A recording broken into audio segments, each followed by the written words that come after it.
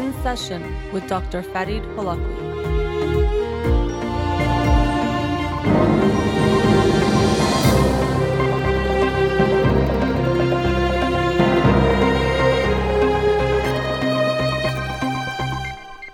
Good afternoon. Welcome to In Session. I'm your host, Dr. Farid Holakwi, and I'll be with you for the next 2 hours here on Radio Hamra. Studio number to call in, 310-441-0555. I'm a licensed clinical psychologist, so you can call with any questions related to clinical psychology, including any emotional or psychological issues, parenting issues, and relationship issues as well. You can also follow me on Twitter or Instagram, or like my page on Facebook to get updates on the show, or suggest topics or books for the program, and the shows are uploaded at the end of each week to my SoundCloud page and podcast on Spotify and Apple Podcasts. Again, our studio number 310-441-0555. Before I begin, some announcements. One is I've been becoming more active on Clubhouse, the app that's an audio-only app where you can create rooms and have discussions on different topics. I've done a few question and answers through some other groups, but I now have created my own group, and I hope you can join me there. A Psych Talk with Dr. Farid. I had a 25 character limit, so that wasn't exactly the name I wanted, but tried to get some point across there. But I'll be doing book club discussions. So over the years that I've been doing the books of the week, a few people have asked me, could there be some way of having a discussion where people could be more involved, which I think is a good idea. And so this might be a way to do that. So this coming Monday, I'll do the first book club meeting on Clubhouse, Monday at 1 p.m. Pacific time, Los Angeles time. So you can join that, but I'll also do question and answers and other programs there as well. So you can find me on Clubhouse. Also next week on Wednesday's show, I'm very much looking forward to having Dr. Mark Solms on the show. He's the neuroscientist who wrote the book The Hidden Spring, which I talked about 2 weeks ago, or actually I think it was last week, which I thought was an incredible book. So I'm very excited and honored to have him on the show next Wednesday, April 28th. All right. I wanted to start the show today with what is really the biggest piece of news here in the United States, which was the verdict was announced, or they reached a verdict in the case of Derek Chauvin, the former police officer who was charged with murder when it came to George Floyd, that he was convicted of second-degree murder, third-degree murder, and manslaughter. And so this case, of course, had garnered a lot of media attention starting last May when the video was released, and it was definitely instrumental in protests and a very big movement. We knew that it was not a new issue, police brutality or police targeting Black Americans, but this incident, along with several others, including Breonna Taylor last spring and summer, or they were released or talked about last spring and summer, really sparked a lot of outrage, but also movement, and a lot was happening and going on. But now it's almost a year later, and we've gotten to this verdict, and of course people are feeling a lot of different emotions. People had a lot of very strong opinions about the case. I actually, when I saw that the verdict was announced, I felt a rush of feelings. I thought it was the right verdict, but I also felt some sadness in some ways. In different ways, it was just a reminder of what had happened. It was just a lot of things, and so I think for a lot of people, there's been a wave of a variety of emotions that people have experienced, and I've been going through as well. As I said, I think it was the right verdict.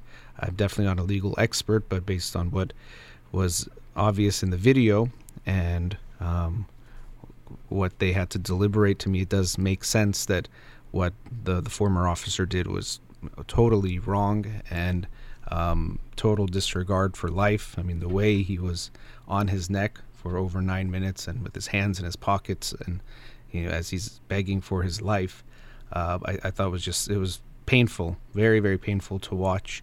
And so we can be happy about, or I can speak for myself, but anyone else who feels that way, happy about the verdict in the sense we think it was justice, but it doesn't necessarily mean there is overall justice. So we had this case, and I think that was very important because there has been a history of police violence, police brutality in the United States, but historically there's been almost no consequences or very few consequences or accountability for the officers involved. And so this was a potential step in the right direction, but again, just one step. A lot of times people are looking for something that's going to end a problem, but a problem this big doesn't just end with one moment. Just like for a lot of people, there was this thought that when Barack Obama was elected president, that ended racism in the United States. People talked about a post-racial America. And obviously that was not the case then when he was elected in 2008, and 13 years or so later, we're still not there. Of course, racism is very much alive and well, sadly, which was a big part of this case as well. So I was, again, had a rush of emotion, still have them when I think about it. It's not just a good feeling because of so much is going on. On top of not just this case itself, which can bring up mixed feelings, another reason why I have mixed feelings is because this was one incident which was emblematic or an example of so many other incidents. So it wasn't just that George Floyd was the first and last individual to experience what he did. This was happening and has happened and still is happening in the United States. And that's what is sad. If there were not people around to videotape the incident, we can almost be certain that none of this would have actually happened, because many people were sharing this yesterday, and the case happened almost a year ago, so maybe this was talked about a year ago. But again, people were talking about the initial report from the Minneapolis Police Department, which really changed the story based on what we saw, that just said there was a medical incident that led to George Floyd's death. So here's, I think, part of the statement. 2 officers arrived and located the suspect, a male believed to be in his 40s, in his car. He was ordered to step from his car. After he got out, he physically resisted officers. Officers were able to get the suspect into handcuffs and noted he appeared to be suffering medical distress. Officers called for an ambulance. He was transported to Hennepin County Medical Center by ambulance, where he died a short time later. I don't think anyone would hear that paragraph and think it matches what was observed in that video. Medical distress, it makes it seem very much like he just died while the police were with him or around him, not that they in any way caused or contributed to his death. And so if there was no videotape, this was all we would have. Sadly, George Floyd died. He would not be able to report his side, and even often when the side of against the police is reported, it doesn't get the same attention or weight in the courtroom. So we would have just heard this report. We wouldn't have even heard about this. It would have just been someone died in police custody. But what made it stand out, or what made it turn into what it was that it was videotaped, and that those videotapes that were released stirred people up because they were seeing something that was undeniable. And that is actually, I think, concerning. This was just last year. So this is when we say we still have work to do, and some people might think, oh, things are fair, or they're, this was like things like this don't happen. It's happening still, and this would have happened last year without us knowing about it. And these are challenging issues, and I definitely don't think we ever should look at them black and white, that all police are bad or all police are good or all anything is good or bad. But the system is definitely a big issue that we have to look at. When we talk about systematic racism, we hear those types of terms and just can throw it out there, but they're really complicated. What does that really mean? Is it just one bad incident? Is it a bad apple, or is there something wrong with the tree? And we have to look at the tree and what's going on at its roots that's causing what's going on. And so this is a bigger issue that relates to race and racism in the United States, even relates to things like poverty in the United States and how that disproportionately affects certain individuals of our country and our community. And so I hope we won't just look at this, and I think people are looking at this as an incident to motivate and mobilize and continue the fight and the progress towards racial unity, but also towards better policing and better ways of dealing with things. What we saw that day was really horrible and heartbreaking, and I don't think there's any need or place for that. So we have a lot of work to do. So this was one incident, a big incident, of course. It captured our attention for lots of reasons, but it's just one event. And there's so many different sides to the story, and if you, of course, with social media and even just media in general, there's so many things you're going to hear from different people. One thing I've heard from people that are, I guess, a little bit not in favor of being so against the police officer is that, George Floyd did something wrong, which was he was possibly having a forged $20 bill, and also that he might have had, let's say, criminal activity in his past or had a record. But those things are irrelevant to what we are talking about. And even by bringing that up, we are putting different value on human lives, which is part of this issue and why Black Lives Matter even is a political movement and a statement that's significant, that no one should be treated that way. So something that people do, kind of creating a straw man argument, is to say, why are we turning George Floyd into a hero when, was he necessarily the person that we'd say is your hero? And it's not that people are necessarily saying he's a hero or trying to make a hero out of him, but he was someone who suffered. He was a victim, and we do pay attention to victims because they are being hurt unjustly, and that's why he has gotten attention. So I think when people hear people saying his name, it's because what he went through was unjust, and also it's a symbol of this issue that exists. So when people say George Floyd, they of course mean him and what he went through and what he suffered unjustly, but they're also talking about race and racism in America. They're also talking about policing and how that needs to be reformed, and there's problems there. They're talking about a whole host of other issues when they say his name, just like when they say others' names. When they say Breonna Taylor's name, of course it's about her and what she went through, being incredibly unjust. To lose her life in that way is not fair, of course, is the worst thing that can happen to someone, and we cannot be okay with that. But also it is a call to action and a call to the situation and the issues that are there. And I do also want to make the point that, of course, I'm not saying that all police officers are bad. Of course not. I actually think it's the system that really is problematic. And some of those things hopefully will be changing. There's talk of change, but talk of change is just talk. It has to actually turn into action. And I'm hoping that will happen.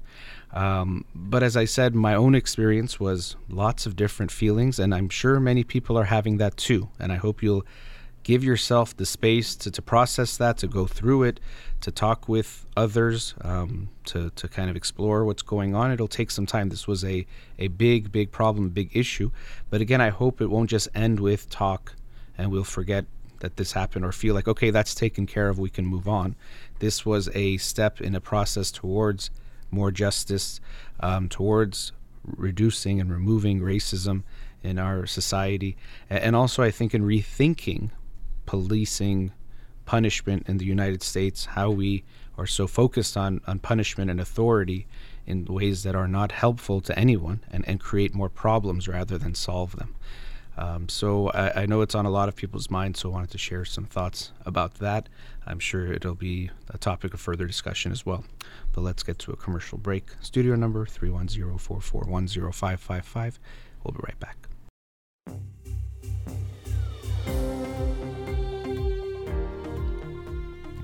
Welcome back. Let's go to a caller. Radio Hamra, you're on the air. Hello? Yes, hi. I'm good. We can't hear you very well. It sounds like you're far from the speaker. Oh, I'm sorry. Do you hear better now? A little bit better, but even if you could speak louder, it would be good. It's still a little bit hard to hear you. So, first, thank you so much for your show. My pleasure. Thank you. Second of all, I just want to talk about my kid. Okay. You know, he's like 5.5 years old. Mm-hmm. And then, he has we have friends, they have a same age kid, so they come and play together. But he doesn't sometimes want to share his toys with his friends. Okay. So I think this is normal. But the friend of basically the mom of his friend told him that he has a problem that don't share with you. And then my kid told me, I didn't know about it until last night. He talked to me and said, I have a problem. I don't share my toys to the other kids. I don't know how to explain it to him. And it went in his mind. I don't know. He just repeated again and again. And I told him, hey, this is your stuff. If you don't want to share it, don't share it. But he just at last said, okay, you have a problem. Why you just continue talking about that? Did you tell him that? I'm sorry? Did you tell him why do you keep talking about it? No, he told me. My kids told me why. No, I didn't tell them why you are talking about it. But just I explained it that this is your choice.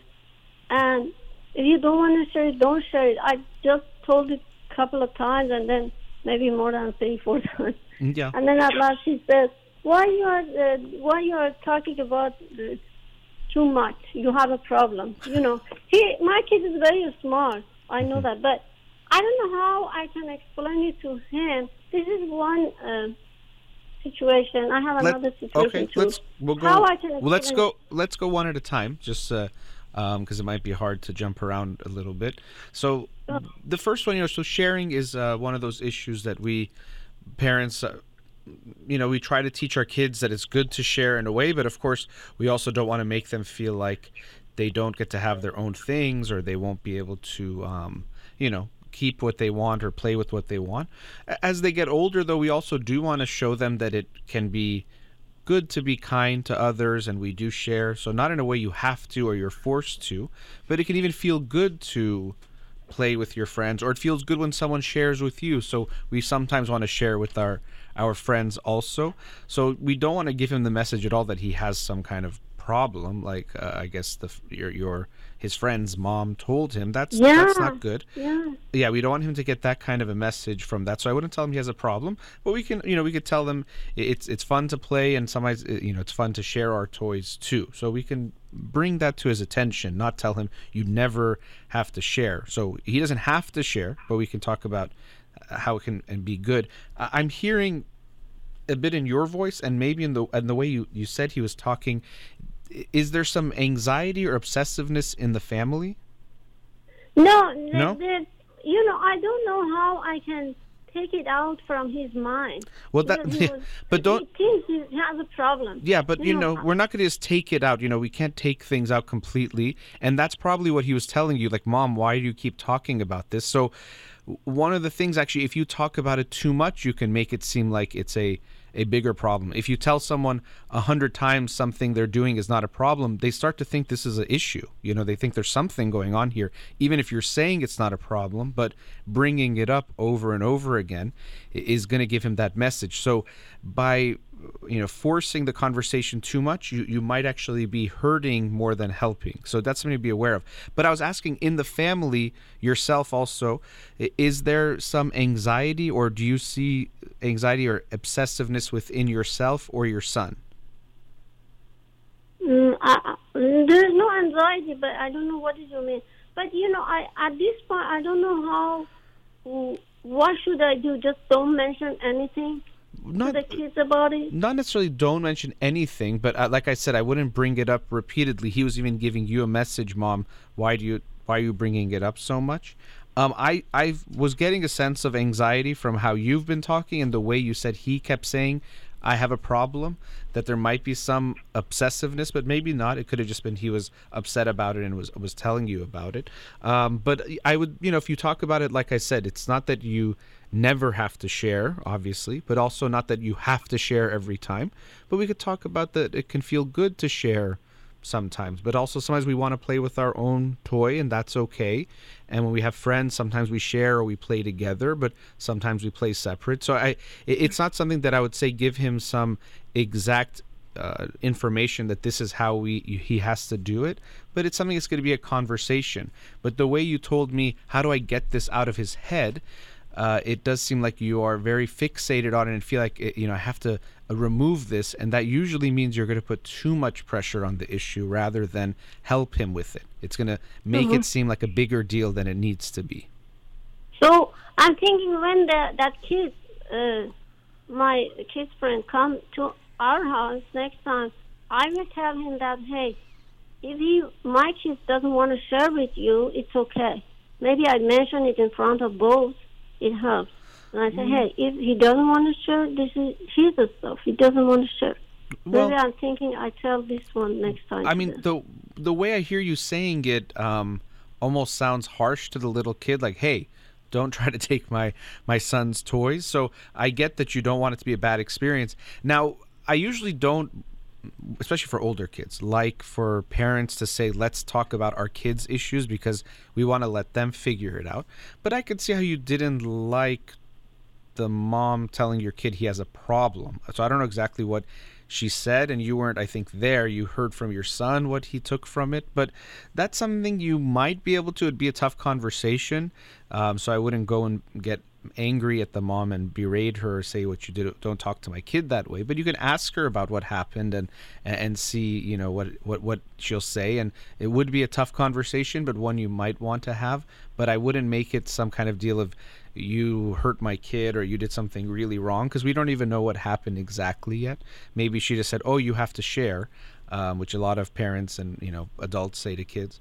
So that's one possibility. But I'm hearing in your voice again, there's this almost overprotectiveness, like I have to do so much when this kid is coming over to protect my child. You could talk to your kid but not even make it a big deal that if you want to share you can, if you don't want to you don't have to.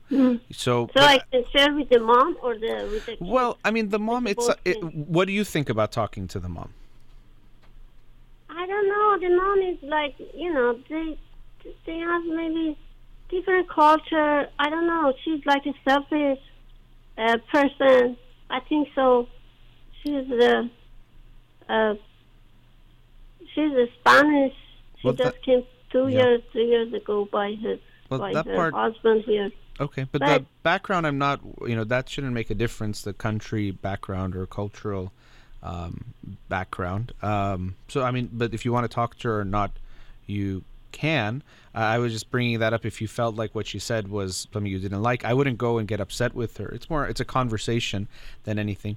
But with your own child, I wouldn't make it a big deal. And it's okay. Let's say kids go through these things. He's not sharing or he's sharing.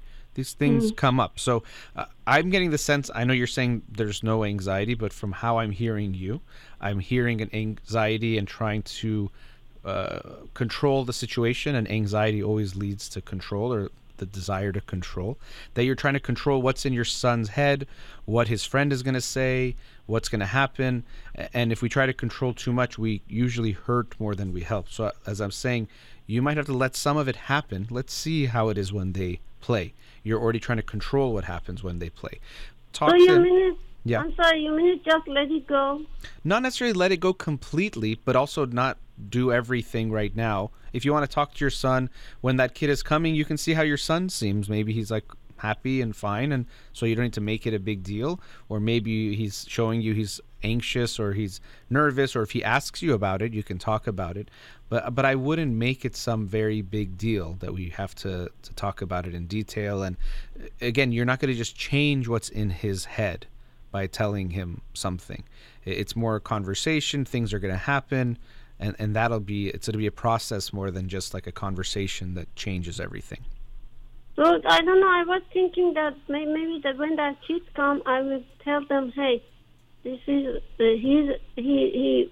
If he want to share, he should. If not, but this is his stuff. But the way I'm hearing you is, again, like even the way you say "hey," I mean, to a 5-year-old, it's a little bit strong. No, not hey. I'm just saying hey here. Yeah, but that's still. I mean, but I just want to tell you what I'm hearing, and I'm imagining what a 5-year-old is going to hear. That's what I feel like you're trying to control their playing a bit much, and you have to let it happen. Yeah, but I think his mom has attitude. Okay, it's not the way that he should talk with his kids. about the friends, and this is not rational, I don't know if it's not rational. I'm not sure exactly what happened, and you don't know exactly what she said to your son, right? We don't know what happened exactly. She said he wasn't sharing, and we don't know what happened. Maybe your son went to his house and took his toy and wouldn't give it back to him. Okay, then I don't know what was going on, right? So I wouldn't. It seems like you're really judging this mom and judging this family, and that's why I think your hey is kind of this like protective, like these are kind of bad people or they're not good people, so I have to protect my kid from these really bad people. And I think we have to let things happen, because I get the sense clearly you've judged this family and this kid. Yeah, I'm sorry. I just maybe a little bit confused. So just let it go, or what should I do at this point? Like I said, I wouldn't do too much if you want to talk. When did this happen, by the way? Like 2 days ago. Okay. And so you talked about it with him, with your son, and he even said, I mean, again, listen to what your son told you. He basically said, Mom, I don't want to talk about it, right? So I wouldn't push him that he has to talk about it. As I've said a few times now, the feeling I keep getting from you is a very anxious feeling, that you're trying to control the situation. And so that's why I'm saying do a little bit less. It doesn't mean you just ignore it, but I think you're thinking, I have to do something so this doesn't happen at all or again. And you really can't do that. You can, if you want, talk to him when that kid is coming over. I wouldn't make it a big deal, but I would kind of let it happen itself and then deal with it, because we don't know exactly what happened at the friend's house. Yeah, and the other question is, thank you for this Sure. one. Other question is, there's another kid. He's like only kid. The parents are too old, like 50-something years old. Mm-hmm. And he's only kid. These are ages my kid. But when we go to the park, he just he's basically very selfish and put my kids, down. Then he just want to do everything, I don't know how I can tell my kids or how I can prevent to play with that kid. Well, I wouldn't try to prevent, playing with the kids, and I'm not, it could just be coincidence, but you've called a few people selfish in our conversation. So the mom is selfish, this kid is selfish. It could be that they both are, but we also again have to let some things happen. If your kid is playing with them, if your kid likes playing with him, then I wouldn't tell him he can't. But I'm getting the feeling of a control, that you're trying to control what happens. Yeah, but I'm sorry to interrupt you. That's okay. Many times that we're playing, that kids want to take everything and just play. And my kids were so upset about it. Last time we went to park, like 4 days ago, my kids was upset and was like, trying to, not fighting, but like kind of, I don't know. Then I just take him out and I said, no, let's go. And then then take him, I think he was like, remember the things that he did, and he tried to, do the same thing. That's what I don't want to play with that guy, but I don't know how to explain to this kid, to my kid, that this kid is not, is not a good kid. You play with her. Well, I would ask your son, how does he feel when he plays with him, not tell him what's a good kid. So if your son says, I want to play with him, I wouldn't stop him. But if he says, I don't like how I feel when I play with him, obviously we wouldn't force him. But I think, kids are going to get into some disagreements. They play, they have fights. These things happen. And your kid will sometimes get upset when he's playing with other kids. So nothing you described was very extreme, where I say you have to keep your kid from playing with these kids. There's a sense that you don't want him to feel sad at all or anything to happen. Of course, I know you love him. You don't want him to feel sad. But we do have to accept that when they play with kids, when things are happening, they have fights, they have disagreements, and it's actually good to let them work it out. So even, you said I took him away from this kid when they were having some disagreement. If your son said he wants to go, I wouldn't say he can't, but I wouldn't pull him away from trying to, maybe he can work it out with this kid, or they talk, or we see what's going on with them, rather than just pull him away from the interaction. Yeah, but as I mentioned, that kid always wanted to, take the stuff, the toys or whatever for himself, or like be the be the boss. Okay. And then my kid was upset and was angry about it. I think so. And that's why when we went with another kid to the park and he saw that kid, he just started, pushing her, and then I would try to take him out, and my kid was crying, and then, I think my kid is said, maybe that kid bothered my kids, and that's why my kids won't try to, kind of fight with him. I don't know, but the way you're saying, I'm hearing, if we look at the story, it's that everyone else is kind of bad and like we're good and my kid is good. So if my son did something to another kid, it's because some kid hit him and he did that.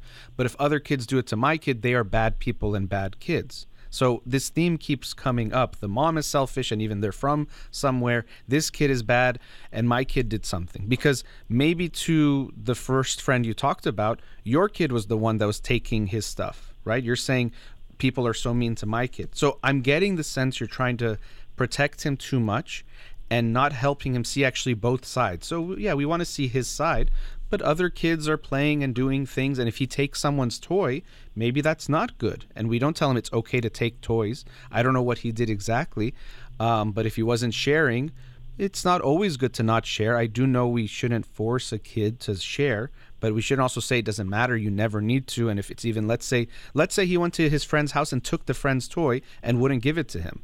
I don't think it would be good to teach him, no, you don't have to share. You can just take his toy and do whatever you want with it. So the theme you keep bringing up, I'm feeling like it's like the world is dangerous, people are dangerous, and they're going to be mean, and I have to keep protecting my kid from all these dangerous people. But these things are going to happen. Your kid's going to have fights with even their best friends. That's okay. But don't think that means the kid is bad as soon as they have some kind of disagreement. Okay, just let it go. Everything just see, that's and that's the feeling that comes when we want to control everything. We feel like the other option is we have to let go of everything. No, of course not. You're still going to be very involved. He comes, tells you, "Oh, this happened. I didn't like it." You're going to talk to him. You explore it. And yes, if things get really bad, I'm not saying don't do anything. But the feeling I keep getting from you is there was a bad interaction, so I have to stop my kid from being around this kid, or these people are kind of mean or bad, or they're going to be this way. And so I'm feeling like I said, the anxiety to me is very obvious in how you're describing the situation. So I would want you to think about that and look at that in yourself. And it seems like you're trying to prevent him from feeling any kind of pain or getting hurt at all. And that doesn't help him, and it actually is going to backfire. So, of course not. I'm not saying don't do anything, but the sense I'm getting is probably for you doing less will be good. Being less involved, being less trying to prevent anything from happening. So, I would let him play with those kids again and let's see what happens. If he tells you, "Mom, I don't want to play with them," of course we're not going to force him. But if he wants to play with them, I wouldn't tell him he can't. And I would also let him play it out a little bit. Even if they have a disagreement, don't say, "Okay, we have to go home," or pull him away completely. Let them try to work it out. Let him try to work it out too. Let him talk to the kid and see what happens. If we overprotect, we're also going to take away his strength because he will never have to do things himself. So I have the last question. Okay, let's. You said you have one more question? Yeah, just okay. I want to see how we can bring the self-esteem. Hold on. Yeah, that's a big question. So let's go to a commercial break because we're actually past one, and I'll bring you back after the break, okay? Oh, thank you. Sure. All right. We'll be right back.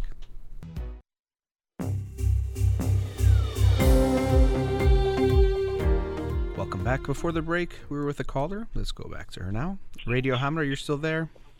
Yes, I'm here. All right. I just have a very quick question regarding the first question that I asked that the mom, my kid's friend said that he has a problem. Right now, my kid said that he has a problem.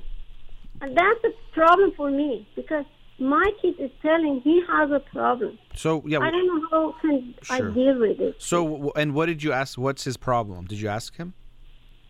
Yeah, he said I don't share with the people. Okay. Well, did you ask him what he thinks about it? No, I didn't. Okay, well, yeah, it's something worth, to have a conversation with him. I don't want him to feel bad, and I'm not sure if before the break you were asking about self-esteem. Is that? Yes, but first of all, I don't want my kid think that he has a problem. Sure. Just could you please help me for that how I can deal with this? Yeah, no, I understand. You don't want him to feel bad. We don't want him to feel bad about himself. That's actually, when we're looking at self-esteem, that's what we are looking at, we want someone to feel good about who they are and feel okay with how they are. Doesn't mean they know they're not perfect, but they can see themselves and see that they're okay and lovable. Especially it's not his fault and he didn't do anything wrong. Well, we don't know what, I'm not sure what he did. When you say he did, maybe he did nothing wrong. Maybe he did. And, by wrong, I don't mean he did something really bad, but no, just he didn't want to share his toys, Okay. That's it. I don't know exactly, but like I said, I don't know exactly what he did and when I said something maybe wrong, it doesn't mean he did something really wrong, but let's say like I'm assuming if, as an example, not that I'm assuming this happened, let's say he went to the friend's house, took the friend's toy and wouldn't give it back to him. I would say that's not the right thing to do. Doesn't mean he's bad, but we can see how that's not a behavior we'd want to encourage, or we can just say he's feeling something and he did something. But either way, we want to make sure he feels good about himself. So yeah, exactly. We want to have conversations with him about what happened or what is, what makes him say that. When he says that, it's like, you can say, I don't think you have a problem, but what do you mean? Or let him tell you. And I know he's 5.5, but he can probably verbalize a good amount about what he's feeling or what happened. And what is hard for most parents is when their kid is sharing a feeling or something and we don't like it, or we don't like it for them, or we don't want them to hurt, we quickly want to change their mind or change it. But what I would encourage you to do is if you can stay with him a little bit. So if he says, I don't know, like I feel like I didn't share enough. And rather than quickly saying, no, you share enough, it's good, you don't have to share, sit with him a little bit and say, well, what do you mean? Like, what happened? And let him tell you about what happened. And I was at my friend's house, and then this happened, and then the mom said this, or, And so I would explore it with him in a slow way, show him you understand how he's feeling, show him you can get why he might have felt that way. But yes, we want to make him feel okay about himself. Say, well, I'm not sure you have a problem. Maybe that something happened there, but you can try to slowly change the way he might think about it, but don't try to force it to change because it'll take some time. So you'll talk to him, and doesn't mean that after talking to him, even the way you asked me, and I can understand there's this desire to make him feel good, that you're hoping I can give you, these special magic words or the way to say it that he's gonna, we're gonna change his feeling completely. But these things don't just change like that. And I wouldn't want you to put the pressure on yourself or on him to just all of a sudden change his feelings based on you talking to him. You're gonna talk to him. It's gonna be a conversation. Things are gonna come up again. He'll be with other kids and see how it goes, and he shares or doesn't share, and it's something you can talk about. Maybe he'll play with a friend and say, oh, you know what, mommy, I was playing with this kid and this kid didn't let me play with his toys and it didn't feel good. And then so you talk to him, oh, what did it feel like that? Yeah, I can see how you didn't like that. And then it could be a conversation about, so we can see sometimes it can feel nice when we share with others and when they share with us. And so, yeah, so it's a good thing. So it's not that your son has a problem, but we're helping to understand this issue of sharing and what does it feel like, what does it mean. But like I was saying, we don't want to quickly try to make him immediately, it's almost like it seems like you want to delete this feeling or thought from his head, and we really can't do that, to just delete it and take it away. It'll be part of a process that we'll talk to him. Mm-hmm. Yeah, sure. Thank you so much. And then what we can do to bring the self-esteem up, please? Well, yeah, and that's a big question. This is, it's overall how we're going to relate to our kids and treat them, because this is just a big part of who they are. And so the biggest thing is we want to make them feel good for being who they are, how they are, for feeling what they're feeling. So that's why if he comes and tells you a feeling, even if you don't agree with it, even if you don't like it, at first you want to show him you're trying to understand it rather than tell him he shouldn't feel this way or don't feel this way, which is what a lot of parents do. So our kids come and say, oh, I'm worried about this. No, you shouldn't worry. Why are you worried about it? Or don't be scared of this, or don't feel sad. And that actually hurts their self-esteem because we're telling them in a way they shouldn't feel the way they are feeling. And so they start to internalize the sense that what I'm feeling is not good, or mommy doesn't like the way I feel, or maybe I should hide the way I feel. Because part of self-esteem is that I can be comfortable being who I am. There's nothing I need to be ashamed of or nothing I need to hide. So even if I do something wrong or bad, we can talk about it. It's not something scary or something I should feel really bad about. Or even if I feel something bad, mommy can handle it. I can talk to her about it. She'll make me feel okay, and I can feel good about that. And then also the things that they like to do. You know, a lot of times parents, they feel like, okay, I have to make my kid be this way because if he or she is this way, they're going to have self-esteem because they're doing good things. But we don't recognize that we're pushing them and forcing them, in a way, giving them a message that how they are is not okay. So one of the biggest things in self-esteem is to make your child feel good about who they are, how they are, and what they feel, even if sometimes it's a little bit uncomfortable. Hello? Hello? Hello, can you hear me? Yeah, I hear you. It disconnected a second, but I hear you now. Okay. I hope you got some of what I was saying. But yeah, so it's more about the way you're going to make him feel overall. I know it would be nice, again, if there was something you could just tell him and then he would have good self-esteem. But it's going to be about showing him time and time again that how he is okay, that you love him as he is. He can feel whatever he's feeling. He can enjoy the things he likes to do. And the last thing we want to make him do is to feel bad or ashamed for anything about himself. So even this thing about I have a problem, we don't want to make him feel bad about that problem. We also don't want to make him feel bad that that's how he's feeling right now, right? So he says, I think I have a problem because I don't share. Yeah. We wouldn't want to get so mad. What are you thinking? No, of course not. Why would you say that? Because if we react too strong again, now he thinks, oh, sometimes the things I think or feel are really bad, so maybe I shouldn't share them.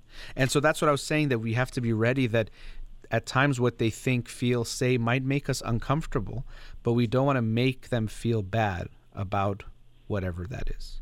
Yeah, definitely. We don't want to feel bad, and unfortunately, he is feeling bad right now. But that's what I'm saying is. Has a problem. Well, what I'm saying is, even when he feels bad, you don't want him to feel bad about that. So let's say he says, "I'm sad." You don't want to make him feel like, "No, you shouldn't be sad. Why would you be sad? Cheer up. You need to smile." You want to say, be with him. You will try to make him feel better, but not make him feel bad about being sad. And that's the part that I think is very important, that we don't want him to feel that me being sad is a bad thing. My mom doesn't love me when I'm sad. My mom doesn't like me when I'm sad. That it's okay for him to tell you he doesn't feel good.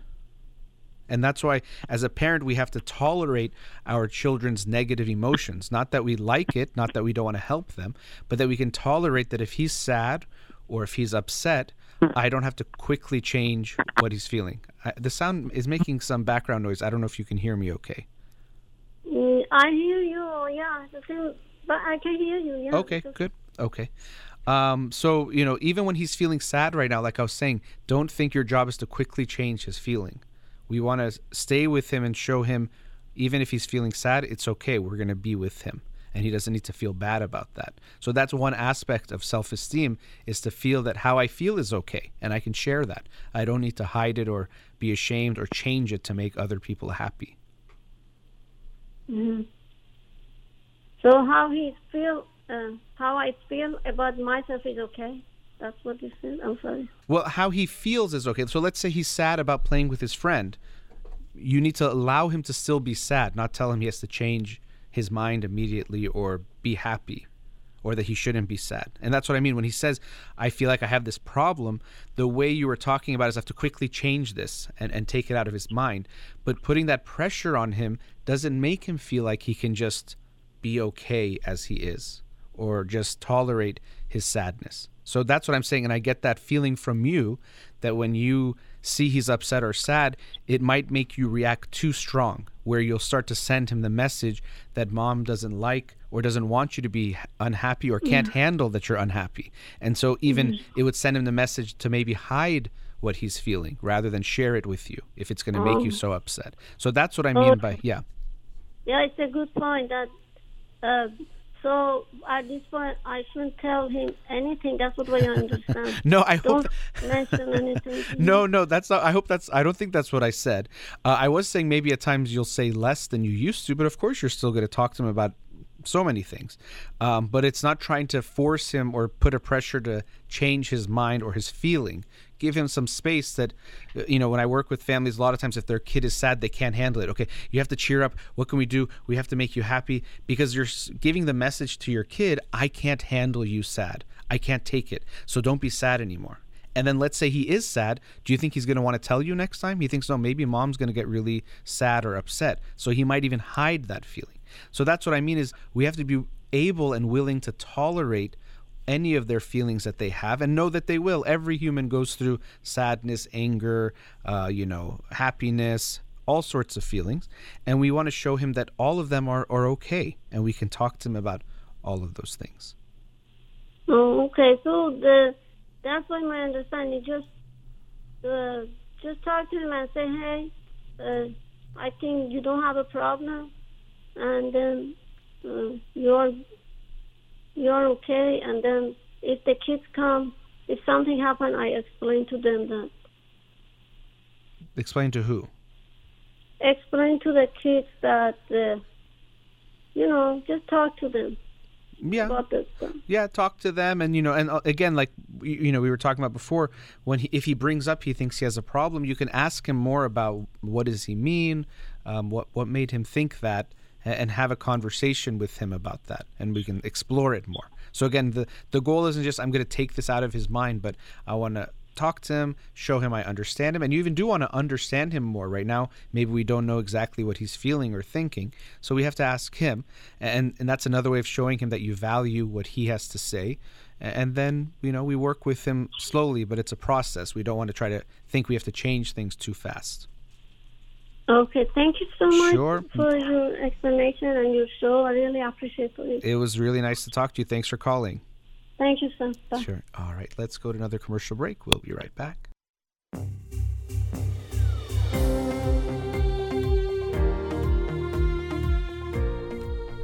Welcome back.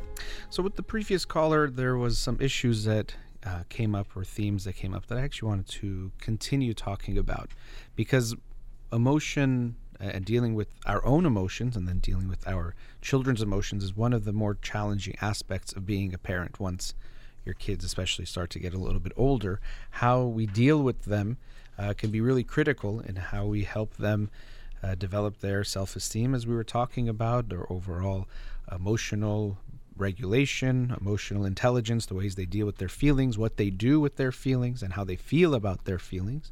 All those things can be greatly impacted by what parents do with their children.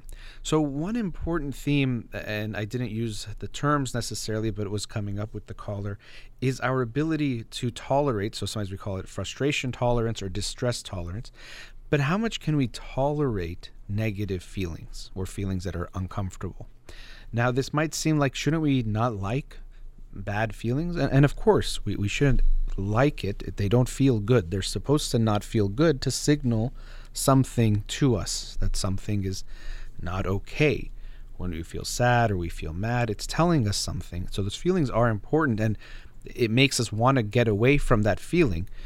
Using the framework of Dr. Mark Solms we'll have next week, where he talks about homeostasis, that we have a lot of these different, temperature, air, food, hydration, but also emotionally we have kind of a homeostasis, or a place we want to be at.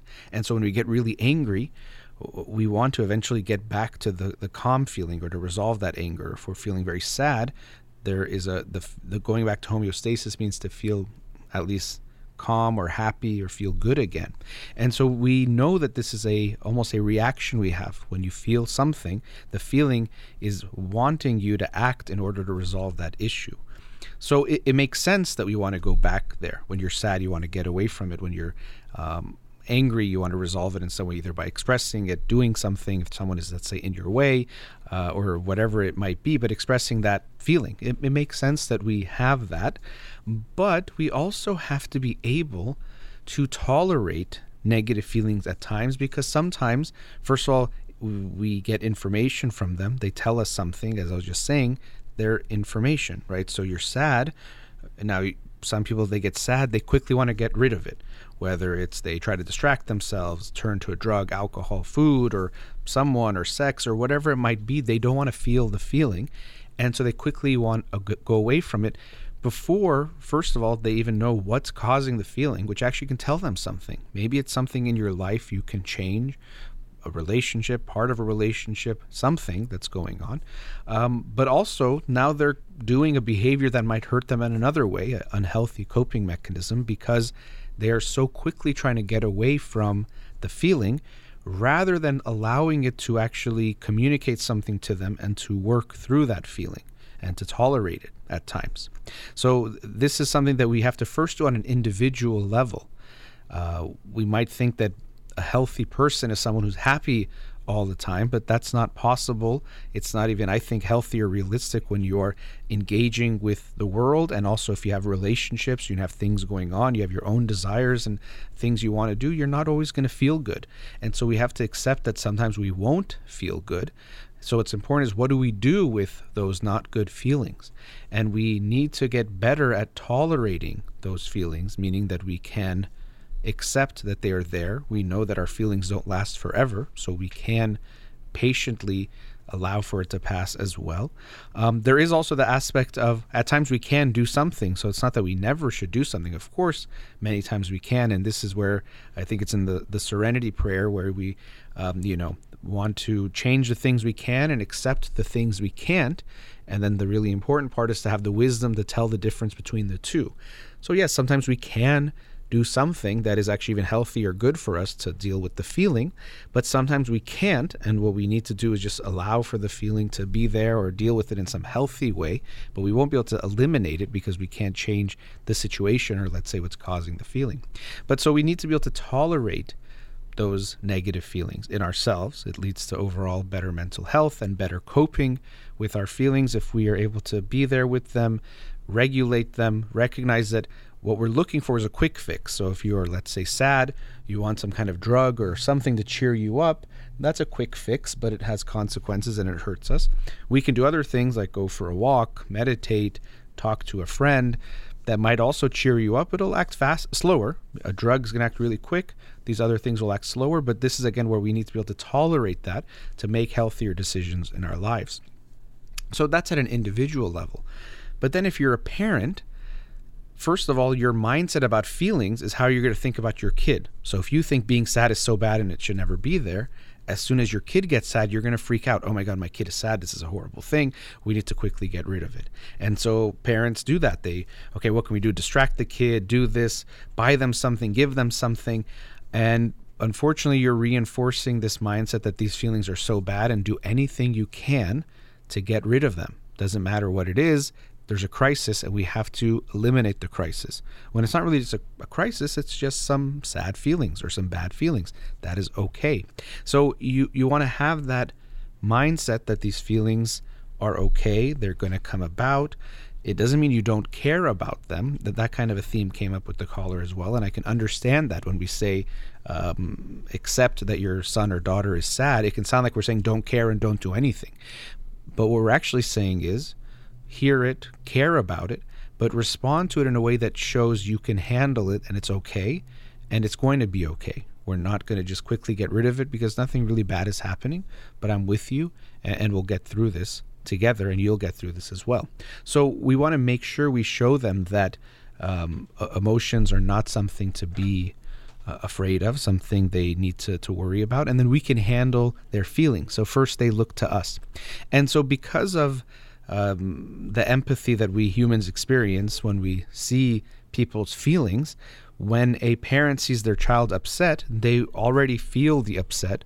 But on top of that, because they care so much about their kids, who are also little and vulnerable, but also parents feel like they are my responsibility. So if they see their child is sad, they can freak out in multiple ways and in a strong degree, because they think, oh, this is really bad, and if I'm a good mom or dad, I shouldn't let my kid feel this way, so I have to quickly get rid of this problem. But unfortunately, as I was saying to the caller, and I wanted to go a little bit deeper in, when you show this to your kid, you're sending lots of messages to them, which is, one, feelings are scary and not good and really bad, and we want to avoid them. Also, mom or dad can't handle your feelings. It freaks me out. And that indirectly sends a message. It might be better either not to feel these things if you can, or if you do feel them, to not show them to me. Because something I talk with a lot of clients about when we're exploring their childhood is looking at how would they feel, let's say, crying or getting upset and going to their mom or to their dad. And very often when people reflect, like, I can't even imagine, let's say, going to my dad if I was crying. I can't even imagine it, because it would just seem impossible, that he would allow it, or I would feel comfortable or to go there, or with their mom. So that's a big realization, that you received this message that those feelings are really bad and not tolerated and not something we want to see at all. And again, they're part of being human. So what you're basically saying is, part of you I don't want to see. Part of something that inevitably is there, I don't want to see, or I can't handle it. So some parents, they put it down. Why are you crying? What's wrong with you? You're weak, you're this, and a bunch of other things. Other times parents overreact. The kid gets sad and the parent, is going, oh my gosh, what's going on? Why are you? No. And that kind of feeling, I hope you can feel it even in my voice when I say that. Imagine what the child is feeling. It's freaking them out to hear, let's say, their mom or dad getting that way. And so because that's so scary, what would you rather do? Have the person that's taking care of you freaking out, or maybe just stuff the feelings away if you can? And that's what the message we send the kids, that if I want things to be calm and peaceful, I should just put my feelings away. And that's what children do, and that's what they learn, that okay, my sadness, dad can't handle that, so I don't need to cry, or I'll cry alone. And that's the sad part, is that your kids still will get hurt, will get sad, but they'll feel that this is something bad or something they need to hide. And that's the issue that comes up with self-esteem, is they're going to feel sad, and this part of me is not good, so part of me is bad, this big part of who I am. I have these feelings. And then unfortunately, even if mommy and daddy give them love, they still have this message, yeah, but if she knew that I cry sometimes or I get sad, she wouldn't love me, or she wouldn't love me as much or want to be around me. And this is the same feeling people can have even as adults. People might like them, but they think, yeah, but I'm not showing them the real me, because they're too afraid to show the real them, because there's these feelings that they think, who could like that? Who could like me if I'm sad or I'm mad or get hurt, or all those other negative feelings that we can talk about? Why would they want to be around me? So I must not be really lovable. They're just liking the way I'm showing myself. A great book on this theme is The Drama of the Gifted Child by Alice Miller. I think it's a very, very good book that outlines this dynamic where children, and the gifted child in this case, not necessarily good at math or music, but is sensitive to picking up other feelings. And so if a child from a very young age is very sensitive in picking up on the needs and the feelings of others, including their parents, and if their parents have some unmet emotional needs, unconsciously the roles in a way can reverse, and the child emotionally starts to take care of the parents in some ways. So, okay, let me just be a happy girl, and that's going to make mommy and daddy happy, or make them love me. Or let me just, never get angry, because they don't want me ever to get angry, and so I put that away, and that's going to make them feel good. Or mommy is feeling sad, so I have to cheer her up, which means I can't have my own needs or feelings. I have to make sure mommy is okay, because I can see that she's sad. And so the book does a great job of outlining these different ways that, unfortunately, if parents are not aware of their own emotional needs that have not been met, and if they're not allowing for the child to experience all of their emotions and to give them the space, but also the comfort and support to feel those things, the child will learn to put their feelings away. to hide their feelings, to feel bad about their feelings, because again, they're going to have them, but it just means I'm a bad person because I have these feelings, but I have to make sure I stuff them away or hide them in some way. So it's very important for the parents to be able to tolerate when their children get upset, because it's going to happen. And we want to send them the message that I can handle it, and you're still okay and lovable even when you're feeling these things. Because unfortunately, sometimes we think we're not. People won't like us if we're that way. So even when your kids are tantruming, it's not that you're saying it's good to tantrum, but you still love them. And this is why actually sending them to a timeout, sometimes if you punish them with a timeout, it could send them the message, I don't want to be around you when you're so emotional. But actually the purpose of the timeout was to help a child regulate. It seems like you're really riled up. You might need some space to take some deep breaths and calm down a little bit, and then we can play or do something again. But not you're having big feelings, I don't love you anymore, get out of my face. That's actually very, very bad, and sends them the wrong message. So as parents, we have to first, or just as individuals, be able to tolerate our own negative feelings. And then with that, be able to tolerate the negative feelings of our children, to show them that it's okay for them to be feeling whatever it is they're feeling, and we're going to be there and love them no matter what they feel, and they should feel okay about what they feel too, which contributes to their sense of self and their self-esteem. All right, let's go to another commercial break. Studio number 310-441-0555. We'll be right back.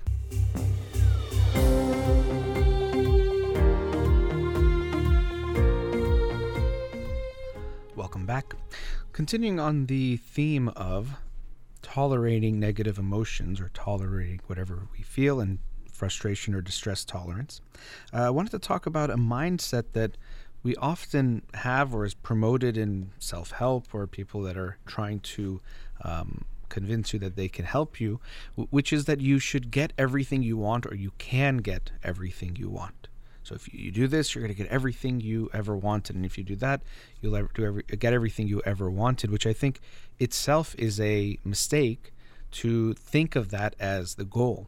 Or even when, we might say to someone, oh, I wish you get everything you want. And we mean that in a positive way. But we have to recognize that this is not a realistic or really at all a healthy mindset or approach to have in life. In various factors, first of all, even in your own life and things you're trying to achieve, but especially in our relationships. And this dynamic actually does play out, that people look at relationships in this way of how can I get everything I want, or what I want, and shouldn't that happen, or shouldn't I get everything that I want? When you're in a relationship, it is obviously a two-person dynamic, which means that both people have wants and needs, and it's somehow finding a balance between those things and hopefully meeting each other's needs, but not looking at it as a, can I get what I want? Erich Fromm, I think, often talked about this, but I also think in The Art of Loving, he talks about how there's a commoditization of people, that we've turned people into these kind of personality packages, and packages of whatever else they might have, and we're trying to get the best deal when it comes to relationships. So can I, based on my market value, trade up, so to speak, or get someone better than me? And then that way I kind of win in this game of love and life by getting more than I'm giving. And I think this is very unfortunate. And of course, there are real things to look at when people are matching, that their lifestyles are similar, and even in appearance, it doesn't have to be, but there is some level of similarity that will make sense. And in other aspects as well, there needs to be some level of harmony or balance there. So I'm not saying these things don't matter at all and we don't have to think about them in any way, but the feeling of I'm trying to get something out of this relationship, or I'm trying to win in who I get, is a really bad mindset to have from the beginning. Of course, if you're in a loving relationship, there's so much you will get from it. You'll have a companion, you will feel good, you'll have support. If you're in a good relationship, your partner will help bring out the best in you and encourage and support the best in you, and all sorts of other good things. So I'm not saying that relationships shouldn't be something that we enjoy or want to have, but unfortunately, when we have the mindset of I'm going to get something, it reminds me of when I talk about success and the way we flip that into thinking that a successful person is someone who gets a lot of money, gets a lot of fame and attention and celebrity, rather than a really successful person is someone who gives a lot, gives a lot to the world through their time, their work, their achievements, their art, even if you create, let's say, a product, but it's about what you give rather than what you get. And I would hope that we bring some of that mindset into our relationships as well, that I want to be in a relationship where I love a lot. I give a lot of love to my partner. And of course, we receive it as well. So some people have the other problem where they're not good at receiving love. And for them, that can be the problem, that they only want to give but not receive in the relationship. But often people think, well, what's the least I can give and still get this relationship, get this person to love me? And I think that's an unfortunate mindset to have, rather than how can I love this person more and more.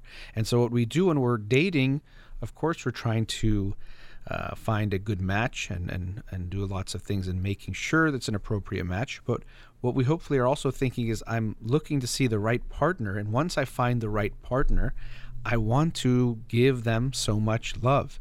And the right partner should also be someone who will want to give you love in return. There should be some feeling of reciprocation.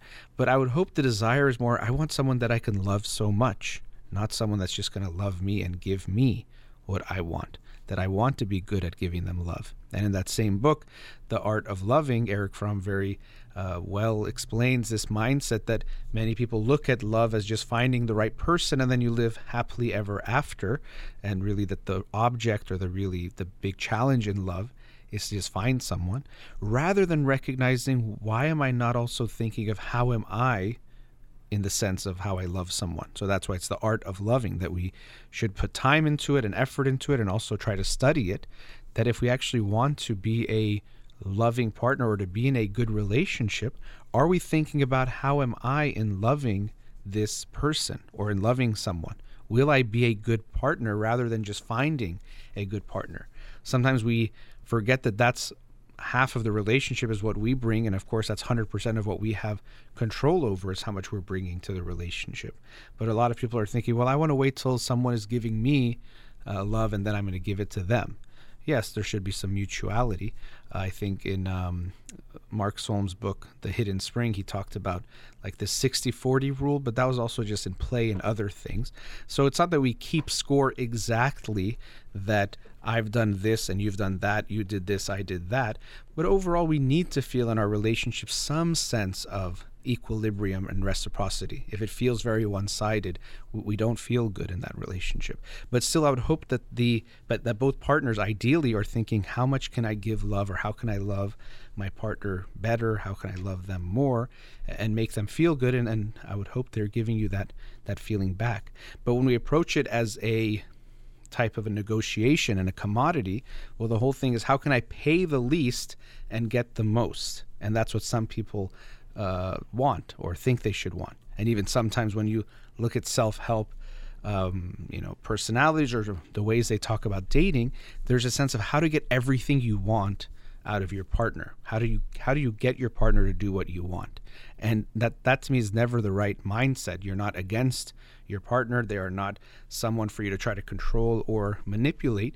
You're in a relationship with them. And so one of the main ways to get what you want from your partner is you have to communicate to them, let them know, not somehow trick them into doing what you want, but actually communicating what you want. And in a healthy relationship, they'll want to meet those needs, and vice versa. You'll want to hear their needs as well.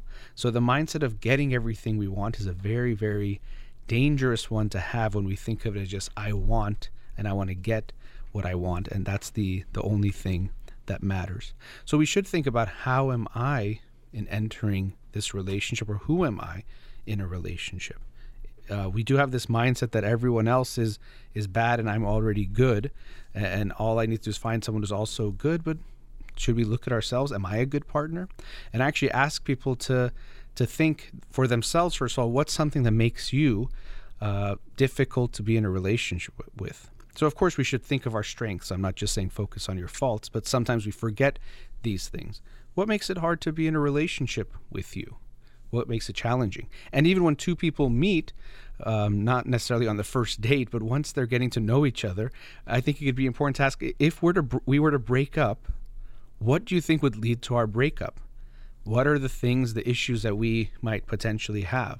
oh, it looks like I like things to be really free and flexible, and you actually really like everything to be orderly. Maybe this could be a mismatch, or it could be an issue. I'm this way when it comes to this, and you're that way. Maybe that'll be an issue. Or, I'm really sensitive, so I could get hurt by this and that if, and that's on my side. And maybe if you're not aware of the things that hurt my feelings, that could be an issue. Or we both avoid conflict, and so that could be a problem. Are we going to be open with each other about what's going on? But it could be important to explore. It might not sound like the most romantic thing, because we usually want to just think of what's good and how much we like or love each other, which is important, definitely important to focus on a lot. But we don't want to ignore the problems or the issues that are also there, and what can turn into problems and issues in our relationship if we're not careful. And we don't want to live in this idealized world. We tend to idealize our partner, especially when we meet them, but we can also idealize our relationship, that this is such a perfect love and a beautiful love, and nothing goes wrong and nothing is going to go wrong. And this can feel really nice as a fantasy, but actually, like any fantasy, it can hurt us from seeing the reality of what's actually there, and then we might live in a nightmare if we don't pay attention to what can possibly go wrong. So I hope that couples will have those kinds of conversations early on or in the relationship to explore what could be our issues. And something else we also have to be aware of is, why am I attracted to this person? And attraction is one of those things we can't always spell it all out, and that's why it might take some time to be a little bit more conscious, because you might just think, I like them, I think they're physically attractive, I like their personality, I feel good around them, and that is very important. But we also can explore a little bit more deeply what might be drawing me to them. And another part of understanding our own faults or flaws is understanding our own emotional baggage that we're bringing into this relationship. So what are some of the aspects of my family and my family dynamic, and some aspects of my parents that I might get attracted to that are actually negative, that might feel comfortable to me and familiar to me, and so I might actually be drawn to them? Or that because I have some unresolved issues from my past, I will want to work through them with this new person, with this new partner. If I had a controlling father, I want to marry someone controlling, but make sure I overpower them so now I have the control. That could be the unconscious draw. So we do want to evaluate a lot of things when we're meeting someone. Obviously, we want to focus a lot on the good and what we like about them and what we are getting attracted to, but we want to be mindful of what might be some of the negative things as well about them, but also about ourselves, and to be open about them with our partner. Doesn't necessarily have to be the first date. That's probably not going to happen. But we know that one of the things we do is we're so worried to be ourselves because we're worried that our partner won't love that it leads to a few problems. One is that even if they love us, I alluded to this before, we might not really believe they love us because we haven't showed them all of who we are.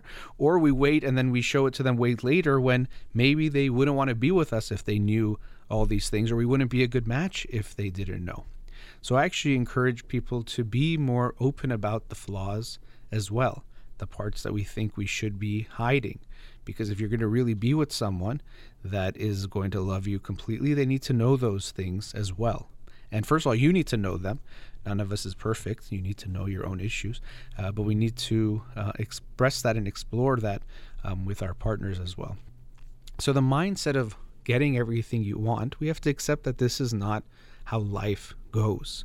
We don't get everything we want. We should work towards trying to make our lives more the way we want them to be. So I'm not saying, going back to the sense of things in our control and things out of our control, you want to try to make your life the best that you can, but go ahead with the mindset that not everything is going to go exactly as you wish. And no one can promise you that. People who are telling you if you follow this method, everything will go the way you want, that there's just no way. And we're talking about relationships especially, because there's another person. There's no perfect thing that if you text someone, they'll definitely like you. You'll see things like this. Send these 3 texts and any guy or any girl is going to like you. Or if someone ghosted you, here's exactly the thing to do to get them back. And these things, I think, are really unfortunate and sad that people do this, because they're a type of manipulation, because they're preying on vulnerable people. Someone got ghosted by someone, they went on a few dates, and then they never called them again. And they're so heartbroken and don't know what to do that they're desperate and looking for someone to tell them. And someone says, I know exactly how to get that person back. And the person's like, yes, finally. I'm feeling so miserable. Someone is going to help me. Rather than allowing them to recognize, okay, what is it that's making you so already attached to this person? You know, a whole host of other things that the person can work on. They're just trying to sell them something fake, sell them something that's going to make them feel good. There's no perfect thing that someone could tell you, especially even if they know the whole story, but just a generic thing that will make someone definitely like you or love you. It just doesn't work, and it's not real. That's not how relationships work. So if you hear those types of messages, we can understand that they're very appealing. It feels nice to think I like someone and someone can tell me exactly what to say to make them like me back. But this is not reality. So it's another fantasy that we want to believe in. And there's no shortage of people that are willing to sell you these fantasies and this snake oil to tell you that they're going to help you in your life to make it exactly how you want it to be. So when we approach any aspect of life, we want to realize it's not going to just be what we want it to be. We can't just always get what we want, but that's okay. And we're going to have to go forward and face challenges. Things don't always work out, and especially when it comes to relationships, there's a whole other person there that they have to want the things that we want, and we have to communicate about what we want and need to see if we're then first on the same page to go forward, and even when you go forward, to make sure we keep aligning with each other.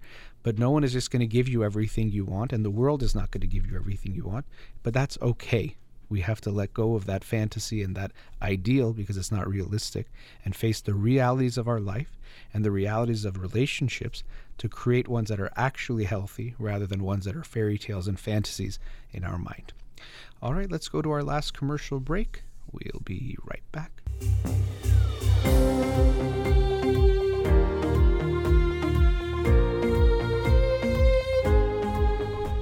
Welcome back. You know, today I talked a good amount about feelings, emotions, and these words, of course, they have meaning to us, but they can also mean a lot of things. And so I wanted to end the show with just some thoughts or ideas on emotions, feelings. What are we talking about? What does that mean? Dr. Mark Solms, who I'll have on the show Wednesday, but I recently heard him speaking, or in his book, The Hidden Spring, he talked about how there isn't some clear consensus on what we mean when we use these words. Feelings, emotions, affect. These are all words that are at times used interchangeably, and people can mean different things. The word feeling has a good one because we're feeling something. That's the sense that we have. I think in Antonio Damasio's book that I read a while ago, he said that feeling is that internal state. Emotion is when we actually express it in some way. We emote. So, you smile, let's say, or you get angry, or you show a facial expression. That's emotion. And then affect can also be used in certain ways. And mood is usually a bigger, longer type of feeling, let's say, or for a while. So you can be in a depressed mood for a few weeks, but within that you might have different feelings. And so sometimes they'll say the mood is like the climate, so, or like the season, let's say it's springtime, but then the feeling is the individual weather of that day, could be a feeling. So I'm throwing out a lot of these different terms, but there are a lot of these terms that are used to convey different things about this aspect of human experience, which is when we feel something, we have this experience, which it's hard to even talk about these things because we have to use some of the words themselves to define them, this experience of feeling something. And so I've used the word unconscious feelings before, but Dr. Solms says that you can't have an unconscious feeling, or we shouldn't use it in that way, because if you're feeling it, it's not unconscious. But we do have, I think, drives or emotions that are out of our awareness, and so because of that we might not realize what's driving us, and that's often the case. We get drawn by something, or moved towards something or away from something, and we often don't know why, but if we explore it a little bit deeper, we might understand what is it that's driving us. And so Dr. Solms in his book about consciousness, and he says that in essence, feelings are at the core of consciousness. It's this mindset that, or this theory essentially, that the feelings are what's driving us in survival. You have a drive towards hunger, you have a hunger feeling, it pushes you towards getting food to resolve that feeling, going back to homeostasis. You're thirsty, you go towards some kind of drink to take away that feeling that's going away from the homeostasis to go back to homeostasis, and you feel that thirst, and that's what makes you do that. Or we might feel a need for closeness. You might feel like a hug. So there could be this feeling of not being close or connected. You get that hug, you go back towards homeostasis. So there's these physiological ones that are very, like eating, drinking, sleep, that are much more those kinds of states. But then there's also things like feelings that we have as humans. So because of that, we have so many complex types of feelings that can come up, because we have these very physiological needs, but we have so many emotional needs that also can even conflict in some ways. We have a need to be close, but also we have a need for space and independence as well. We might have a need or desire to be accepted by others, but we also have some desire to express ourselves and who we are. So one of the challenges of being a human is that we have these different feelings, desires, wants, needs, and at times they conflict. They're not exactly consistent. For example, to make it more clear, let's say you are tired and hungry at the same time. And actually, when I say that, I'm imagining some of those videos you maybe have seen where a baby or a little child is so tired, but they're kind of eating at the same time, and they fall asleep halfway through eating and wake up again, and then take another bite of food, and then keep going. But so we can have these two different needs at the same time, and that actually creates this inner conflict. Which one do I do first, or how do I handle that? And when they're emotional needs, it's even more complicated. Dr. Solms explains this really well, that there's in the brainstem this part, or this way, this decision-making triad parts of the brain that make the decision of prioritizing what to do first. What do I do now? So you might have lots of different needs at the same time, or different needs in some ways that are not completely at homeostasis, but how do we choose which one to do? Sometimes it's more obvious. If you can't breathe, you don't decide to do anything else, you take care of that. But if you're, for example, have to go to the bathroom, but you're somewhere where you can't, you won't go to the bathroom just yet, and you'll put that off until you can. As I'm saying that, I kind of do have to go to the bathroom. We're getting to the end of the show, and so I'm feeling a little bit of that urge, but of course I'm going to sit here until the show is finished and continue that. But I have this need, or that feeling that comes up. So we have these different feelings, and I think this understanding for me has been eye-opening, of seeing how much it's about these survival type of needs, or even emotional needs, that when we get out of homeostasis, the feeling is telling us what we need to do. So we need to feel that something is off, but also qualitatively feel what that need is, right? So if you just feel something and you didn't know if you are hungry or thirsty or you need to sleep, it would be very hard, because you'd have to keep trying different things until you resolve the negative feeling. It actually reminds me of how we have to be with the baby, because the baby cannot directly communicate the need. We just hear the baby crying, and we don't know if maybe the baby's hungry, if the baby is tired, if the baby needs to be changed, but we just try to react until the baby stops crying. That's kind of like this homeostasis. The baby is calm again, and then we say, okay, it was that. Interestingly, especially mothers, but fathers too, they can start to get attuned to their child to the point where they know, oh, I can tell she's hungry, or I can tell that's a tired cry, or I can tell that's just I need to be held kind of a cry. They can start to differentiate that, and essentially that's what we do as humans, or what we're able to do, or most animals can do, is differentiate between what are the different needs and the feelings that we have, and they all have some type of a purpose. Now, coming back to also how we talk about feelings, things like happiness, sadness, anger, and these different types of experiences, sometimes we think of them as, okay, there's just, how do you feel about that? And we think you have to just be happy or sad or mad or one of these kind of primary colors of emotion, if we want to call it that. When really emotion is much more complex than that. And that's why I do like this, thinking of it like primary colors. There are these, distinct types of feelings: happiness, sadness, anger, surprise, disgust, let's say, fear.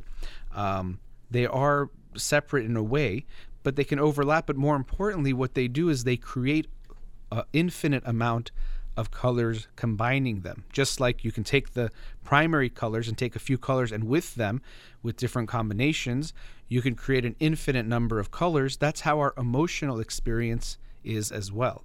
We experience so many things. And so this is why something can happen and you might feel, I'm happy about it, but I'm also concerned about this part of it. And you might realize it's not just a pure feeling. The Pixar movie Inside Out, I thought, actually did a great job of showing this, that and originally her feelings were all one thing. This is all happy, all sad. But then by the end of the movie, her feelings turned into a blend. So you'd see that it had some happiness in it and some sadness in it. It had some anger in it and some fear in it. But this is what our emotional experiences actually tend to be like. And so going back to the mother who is attuned to her child's needs, the more we try to get in touch and understand our own feelings, the more we can get in touch with the different flavors and contexts that are there, and contours where it's not just happy, sad. It's like, I feel actually really excited. It's a really strong feeling. Or I feel a little excited, but also nervous about this. That there's some anxiety or that type of feeling in there as well, because I'm not sure what's going to happen, but I'm just anxious but excited for this thing to happen. And so we can get in better touch with what we are feeling. Another aspect of this is why in certain cultures they'll have words for feelings that don't exist in other cultures, because there are so many different types of ways of talking about emotions and experiencing them, that it's not just limited to these few basic things. There's almost infinite feelings, and we could come up with almost infinite words to describe them. The work of the neuroscientist Lisa Feldman Barrett is very crucial in this work. Her the first book I read of hers was How Emotions Are Made, which I thought was really fascinating. And then she wrote a recent one, 7.5 Lessons About the Brain. What is interesting, actually, now I brought up her, Lisa Feldman Barrett, and then Dr. Mark Solms, who I'm very much looking forward to having on the show next week. There's some sense that their theories might, I wouldn't say contradict, but some disagreement might be there. And so you can hear I heard an interview with Dr. Solms where this came up. But, he, I think, actually explained it very well, that he thinks there isn't such a disagreement, and he was praising the work of Dr. Feldman Barrett, but, said that I don't think we're actually so far apart, because while he also recognizes the fundamentality of certain feelings like happiness, sadness, and those things, Lisa Feldman Barrett is much more from a social constructivist side, saying that essentially all our emotional experiences are things that we learn what they are. So there isn't really like sadness, happiness, and these kinds of basic ways that are just innate, that it's all essentially learned. I think some of it is innate, but then so much of it is learned. What are the feelings, even what makes us feel those things? So I think so much of it is there, but I do think there's some things that seem to be innate, that we are born with, because we see, let's say, children respond, babies respond in a certain way, or we see animals and there seems to be some sense of commonality in some of the ways. Again, it's complex, but there's some things that seem to be there in a basic sense. But so coming back to our own emotional experiences, this is why actually one of the ways that we get better at understanding our feelings is by asking ourselves more and more what we're feeling. And this is why in therapy they'll often ask you, what are you feeling? Because they're trying to help you get more in touch with what you're feeling, the complexity of what you're feeling, why you might be feeling this, and that can give you a better understanding of what to do going forward. So much do therapists say, how are you feeling, that it's become cliche that myself and many therapists, we at times try to find a way to ask you, how are you feeling about that, or how do you feel about that, without using that exact phrase, because it almost sounds, cliche or expected that you're going to ask that exact question. So what did that make you feel, for example, can be a variation of that. Or I'm wondering what you felt about that. Things like that, because we're so used to saying, how do you feel about that?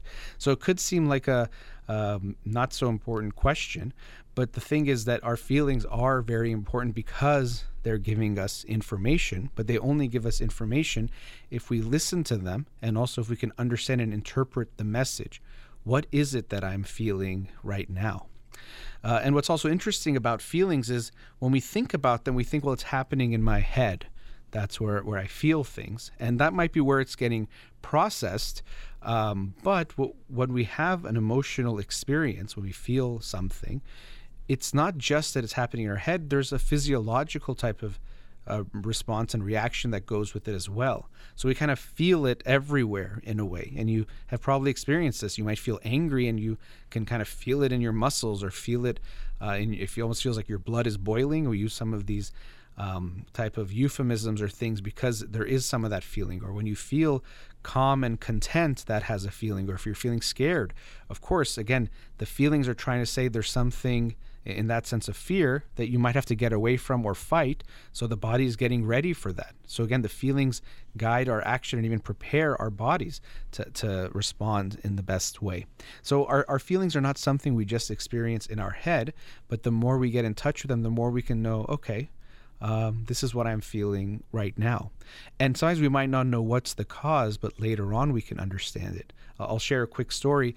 When I would go get a haircut, sometimes when I would go to recent barbershops in the past few years, they'll sometimes trim your beard. And so some of them will put your head back in a way in the chair, and then with a razor cut and clean up the beard.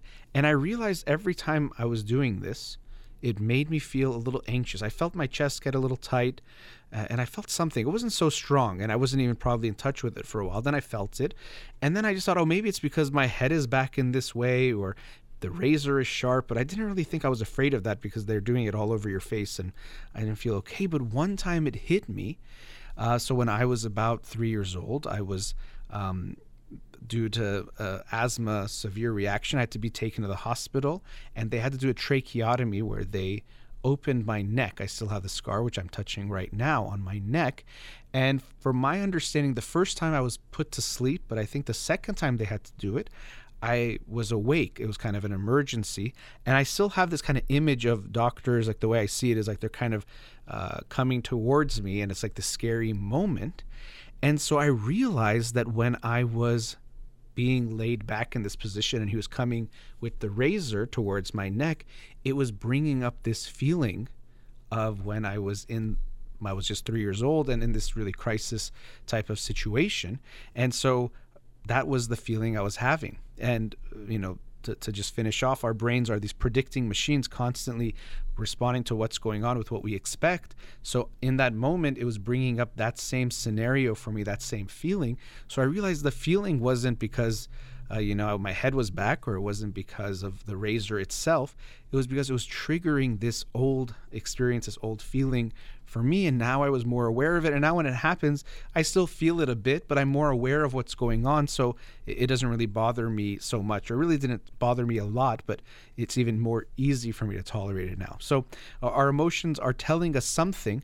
It's just that a lot of times, or most time, we're not exactly sure what that is, but we can work to try to get more in touch with it.